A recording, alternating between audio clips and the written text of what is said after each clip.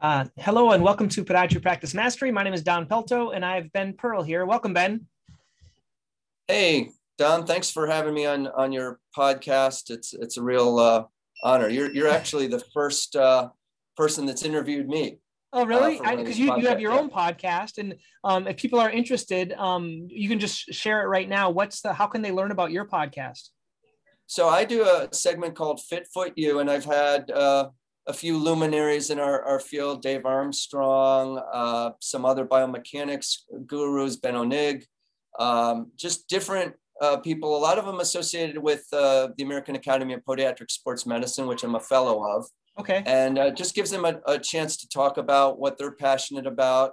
If they have a particular book they're promoting, Doug Ritchie promoted his pathomechanics book that he authored recently. So it's a nice way. And I learned so much, as I'm sure you do from your guests as well. Yeah, and I'll put a little link underneath the show in the show notes for the link to that podcast for everyone. So today, Ben, you're expert at sports medicine, and you're kind of transforming the industry in terms of your protocols and even some of your inventions. So tell me what you're passionate about and what excites you right now about your practice, about business. Well, so I try to relate to my patients through my own participation in sport. My background is I was a walk-on at Indiana University for track, quickly got cut as I realized I was just not up to the standard of Big Ten Olympic caliber athletics. Changed over to bike racing, but then continued my athletic pursuits after well, actually in podiatry school with soccer, and then also skiing. I was a professional ski instructor for a period of time. So all those things have given me a more intimate understanding of the limitations of doing things, orthotics, interventions within the equipment that you're limited to with a ski boot and or cleats, where you have tighter fits than, let's say, running shoes. And my passion is to keep those athletes and myself active with their sport. So that led me to trying to come up with solutions that would be, I guess, expeditious and then also convenient for patients to apply. And then, we can talk when we're ready about some of the splints and things that I've developed to try to help out with certain conditions. Yeah, something that's let's talk about sports medicine. Like what's really popular right now is regenerative. Maybe we could start with regenerative medicine, how you use it in your practice, how it's been for you, and how that really, I think you'd have a word, fast turn, like increases their results quicker. So tell me about that. Right. So that therapeutic moment when patients come into the practice and have been sort of just not really progressing with, let's say, the typical treatment protocol with, let's say, plantar fasciitis, doing a night splint, maybe an over-the-counter orthotic while they're waiting for their custom orthotic. So I've tried to come up with some algorithms that will help them progress faster and not just I guess there's controversy about what cortisone is actually doing, but with regenerative medicine, we have the opportunity to actually, quote, heal the fascia and or the tendon. So I was an early adopter to things like amnion in particular, because the price point for that versus something like platelet-rich plasma is lower in that you don't have to have as many injections theoretically, sometimes just one, maybe two, and that's all you need.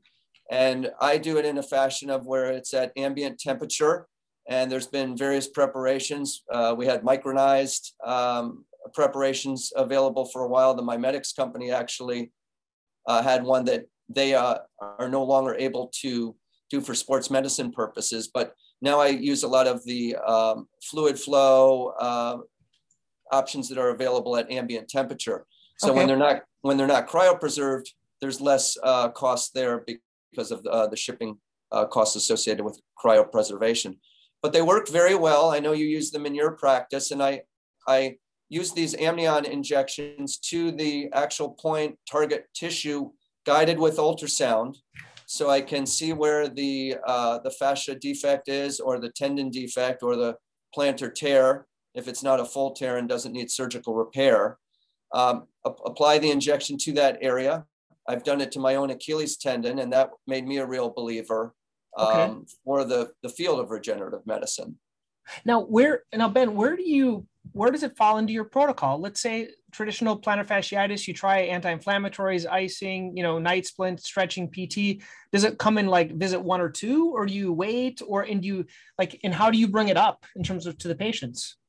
Yeah, if I have a high level athlete that's trying to return sooner rather than later, I'll bring it up sooner. If I have an everyday person that's just trying to maintain fitness, I'll go through more of the traditional longer period of protocols, might even be 3 visits before we enter, a cash pay situation with doing a regenerative medicine option.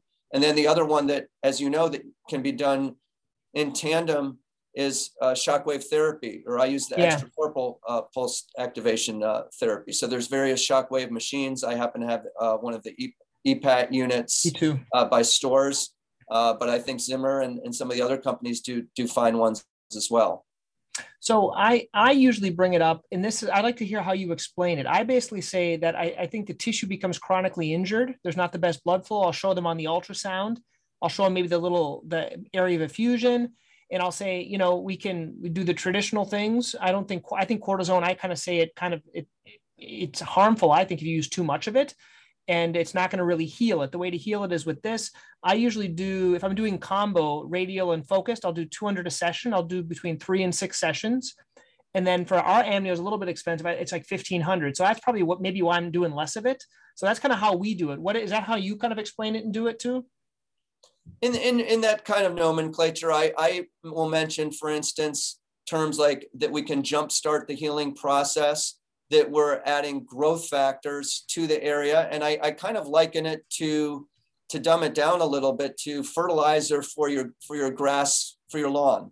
So that way it's something very clear that they can kind of hang their hat on. I also mentioned to them with shockwave in particular, that we are getting more blood flow to the area. And they can actually see that rosy appearance of the tendon area after we do a shockwave session, so that they can clearly feel that there is something happening in terms of blood flow. So you show them on their skin, the redness, or on the ultrasound with the... on their skin after we do an EPAT treatment. That's cool. The other thing that I've had happen too, in terms of mobilization of edema, is that, let's say I have an ankle sprain and I'm applying the shockwave to the lateral aspect of the ankle. I will sometimes be able to see, not always, but sometimes be able to see that right after we do the treatment, and sometimes I'll take a picture if it's really swollen, that the after picture, it has mobilized some of that edema out of the interstitial tissue and into the leg and away from the injured area. So I do believe you get a little bit of that in some cases, especially when the skin is very tented, that you can actually push the interstitial fluid out of the injured area. Now, Ben, how often are you doing just the amnio with shockwave, or just shockwave alone? Are you always doing it in conjunction, or a lot of times separate? I think because of patient cost, I usually will defer to one or the other first. There are practices whose approach is to kind of throw the kitchen sink at something in terms of regenerative. And I respect that, but I think from a patient standpoint, sometimes they want to sort of have an idea of what is working. And I like to give things a fair shake, let's say 3 shockwave treatments, at least as a baseline, to be able to sort of codify what sort of effect we had with that protocol. Wow. Yeah. I'm in the same agreement. That's great. Cool. Good. I think we covered those types of regenerative things. You also do a lot of orthotics and things like that, printing orthotics, biomechanics. So tell me about some of those game-changing things that you're seeing in your practice that are kind of innovative. Well, the big game changer that I had this past year, I try to add one thing to my practice each year. I think that's like a good practice goal, but to spend time with it so you're not adding too many things at once. The big changer for me, and I'm going to try to tilt the camera so you can see it in the podcast, is that we've added 3D printing as a office-based and not just using a central lab. So there's 2 ways that, of course, that we can scan. We can scan where we send that image, and I'll show you an example of something that we have here. And we're actually printing now. So wow. I thought maybe it might be too noisy, but it's not. And this is your waiting room, right? Yeah, this is right in the waiting room. Wow. I don't know if you've got a good image of the actual image on the background on the computer, but that is the image of the orthotic that is being printed on the printer itself. Wow, that's a cool factor. Yeah, the cool factor is up towards the ceiling with this, and I have to thank my colleague Dr. Jay Spector, who's got his practice is at Atlanta Atlanta Sports Medicine down south, and he encouraged me to pursue this. And I think initially, when I first saw these programs, they weren't as sophisticated. They didn't have as many features. Dr. Paul Langer has worked with the company that I work with, which happens to be OLT. There's several good 3D print companies out there, but they take the input that we have as practitioners into consideration. So if we say we want to have a Kirby Sky, they put it into the program. If they say, if I talk to them and say, hey, I'd like to do something a little bit lower, we can then make, like, this is for instance, a soccer cleat where you can see that it's dropped lower. Mm-hmm. We can make this a full length device if we choose so. And by the advantage there is then we can take a top cover material. This happens to be Adidas Boost EVA, and we can apply that to a full length without having to a full length under device without having to apply a bottom cover. So you have a little bit of stiffness there, so it won't fold up in the shoe when you adhere the top cover. Wow, that's your patients. That now, can they see you and print it that day and pick it up, or does it take 24 hours, or how does that work? Sure. We've done situations. I had an ex Indianapolis Colt that came in that knows me, and he came into town from Carolina, and so I did it that weekend and printed it that day. Left the office. He was like a size 13 foot. It took about 3 hours to print that full length device, each one. So left the office, came back, took the one off, and then printed the second. In a pediatric situation, you can actually arrange the locus so that you can print both at the same time because it's small enough on that platform that you can print both. And from the standpoint of what you mentioned, the cool factor, I kind of liken it, and this was, again, my colleague Jay Spector's idea, to have the print device in the waiting room. So it's almost like it has this Willy Wonka and the Chocolate Factory effect where they see it and it becomes, they own it a little bit more because it's not something more I'm sending it out, right? I'm sending it out to a lab and they're going to send it back to me. It's like they can see it being produced. It's the IKEA effect. When you put your furniture together from IKEA, it has greater value than if you just bought it. Right. And they feel like they're getting direct input. I've had some people that are into 3D printing and they say, oh, can we make this a little bit lower? And once you have that image, you can just alter the prescription. That image is yours. Usually there's a small download fee that they do some of the image processing to jive it with the device and the foot model that you've scanned. And then you have the final adjustments that you make with heel depth, amount of varus that you want in the heel, all those features. Now, do you do all of yours that way, or do you still send out some? I still send out occasionally, although we're probably doing about 95%. And I didn't think it would be that high, but the acceptance rate has been great. And really where the conversation goes in terms of the compliance and what I call sort of the therapeutic moment is when and this just happened the other day. I had a dad come in, Sever's disease, typical thing where, heel lift is one of the main things with Sever's disease, just changing the angulation, but getting something underfoot with arch support is important too. So when the family realized that they can get this thing printed out in 2 days, they were all in.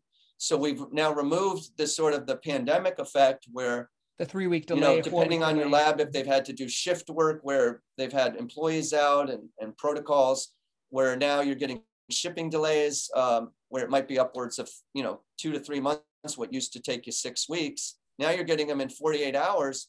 And I think that the patient acceptance, the satisfaction rate really has improved, to that effect. It's Ben, it's the Amazon effect. We want it in 2 days delivered. And if you're doing that, the guy next door is going to take 4 weeks to get an orthotic. They're all going to come see you. That's amazing. So, and I think that it builds on itself, because eventually they'll remember that. And like when you do good service, you'll get referrals for it as well. But like, I don't want to deal with, like, do you glue the top covers? Like, are you doing all those yourself, or do you have staff trained? You have the option of still using a central lab. And so and to your point, and what I decided to do is to say, look, this thing is almost like a thermal cork. It bends, but yet it's not like something they're going to get at the CVS. It's got some rigidity. You can actually, and I didn't mention this, you can change the durometer, the stiffness of the product.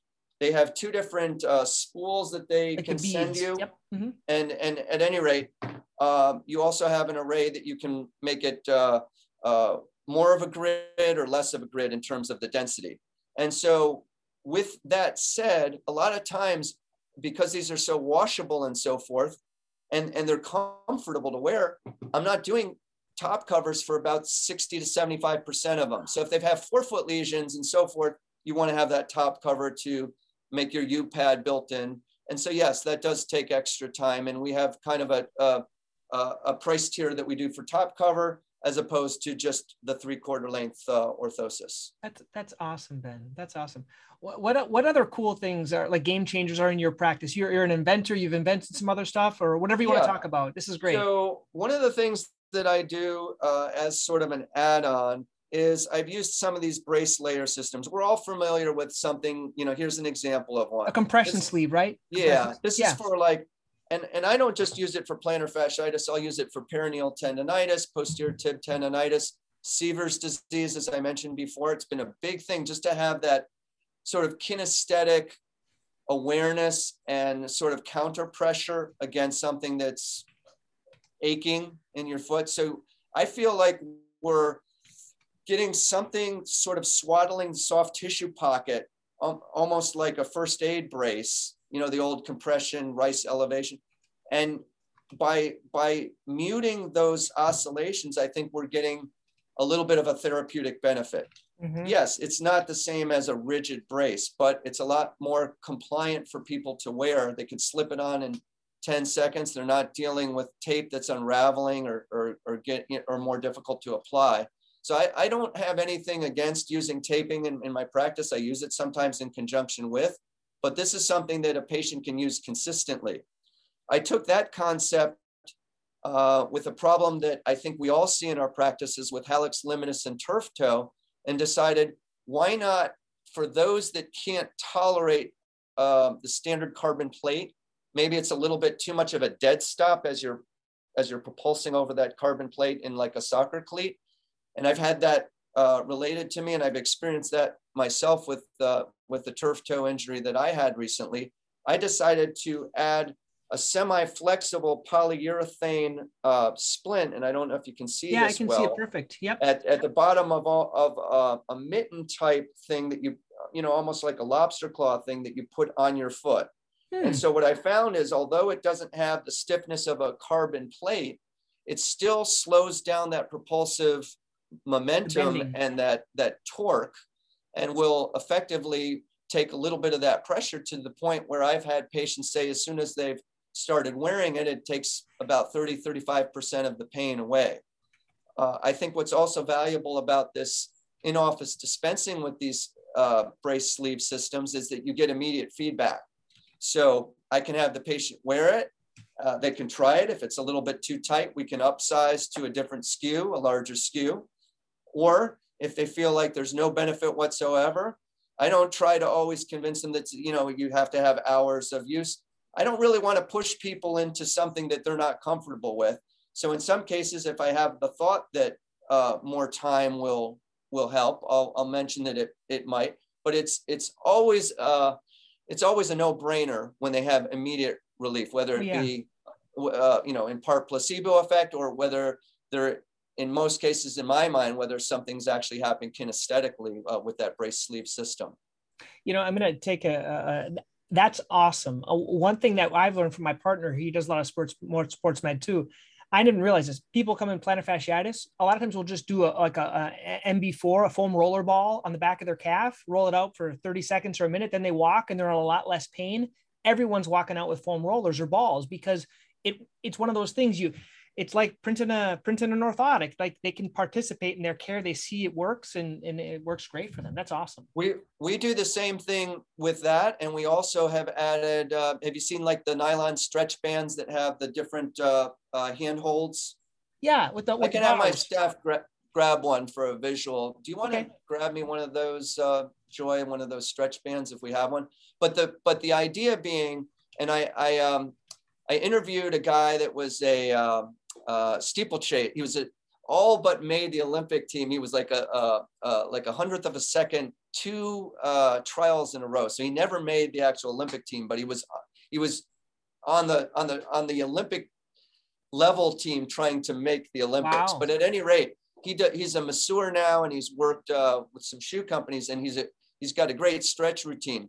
So I did a podcast with him, and and you can use just a standard nylon rope. And I always tell patients this too, but this just has the advantage of being able to have various hold points. Yeah, kind of like a TRX band.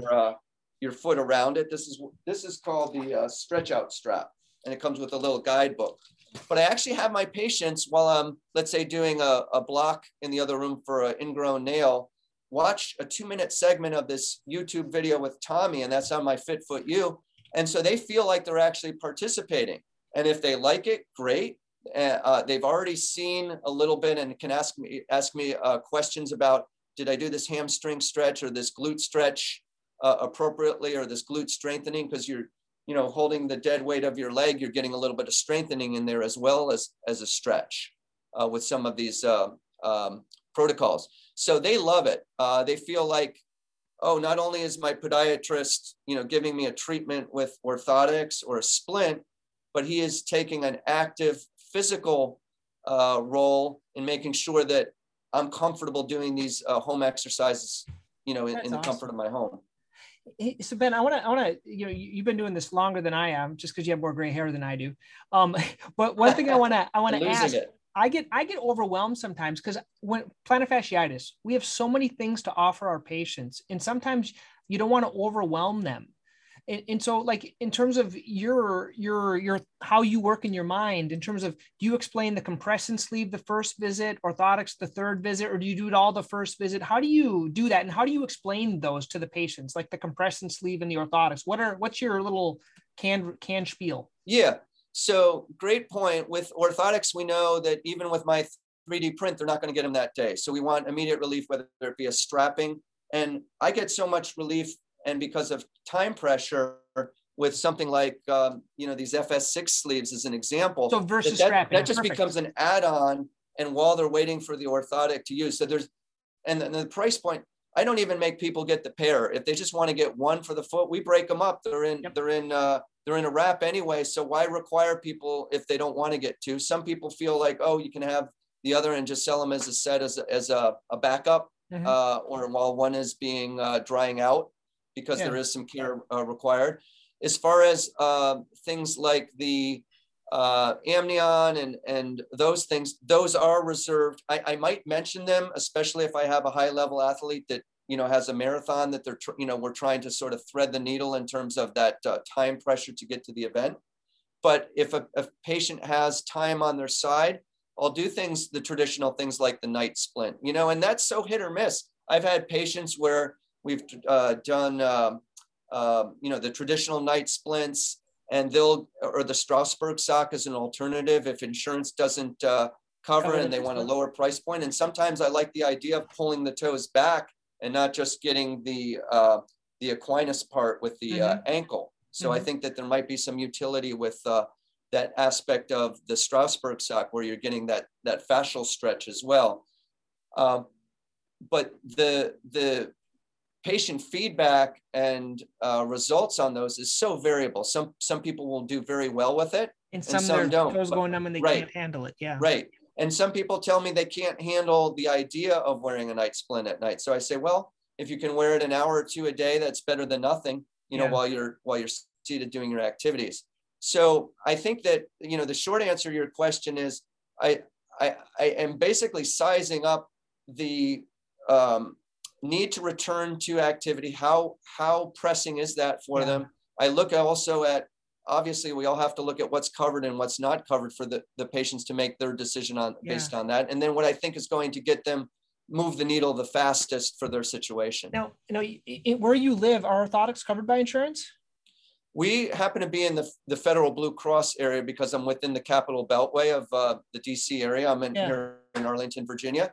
So we have the advantage that a lot of our government workers do have coverage for custom orthotics. So that is a big advantage we just had a youngster today that it was just a 30% coinsurance. So essentially like it's a $90 proposition for them, which is hardly much more than an OTC. So then you're doing it first, orthotics, you're doing first visit then.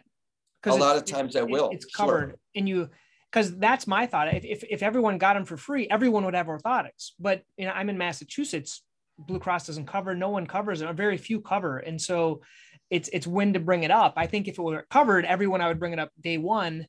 But I think that's what you can do. That's good to know. I forgot about that portion. And then I still have a small amount, although I do them much less because let's say I have a school teacher that's struggling. I'll sometimes as we sometimes will do, we'll try to help somebody out and if it's a cash pay proposition and we know that they're working hard, we've all done things where we can give people a little break here and there. And with this thing, this device that I make in my office, the cost of spooling out, and it's not nylon, but it's a material similar to nylon. The cost of that is about $13. So we have our scan processing fee, which is $15 a pair, and that's a one-time fee. So basically for about $28, or you're getting your orthotic, which is probably a little less than half now for most labs. So we have a lot more control of the price point now with what we can do with the orthotics, if we really feel it's necessary and want to give them the option of a custom orthotic. That's awesome, Ben. Well, we've covered like a lot here today. Thank you for your time. As we're finishing up, is there any things that you'd like people to look at or resources that you want to share? I'll put them in the discussion afterwards. Yeah, I think especially think that it's helpful both for patients and practitioners of some of the FitFoot segments where I've again interviewed people like Doug Ritchie, and he's got so much information that he condensed in his book on the twisted foot. I mean, I start looking at feet now in a different manner than even in school when we were inundated with lower extremity anatomy by some of the nuances of the development of the foot and what's happening pathomechanics wise. So I would highly recommend some of those lectures. And then I think just for the sports minded practitioners, it's good to hear athletes too, because I interview athletes from their standpoint. So I with my podcast, I try to not only interview practitioners, but people that are participants in sport. So you get a different perspective from that. And take a look at some of the options that are available, whether it be 3D printing. I think that would be helpful for a lot of practices. And then some of the brace options. These are not meant to be substitutes, but simply add-ons that can help their patients right away. So those would be the, sort of the take-home points. Cool. I'll put those in the description here. And once again, I look forward to doing this again. Thank you so much, Ben. Don, thank you so much. It was great finally being a guest on a great program.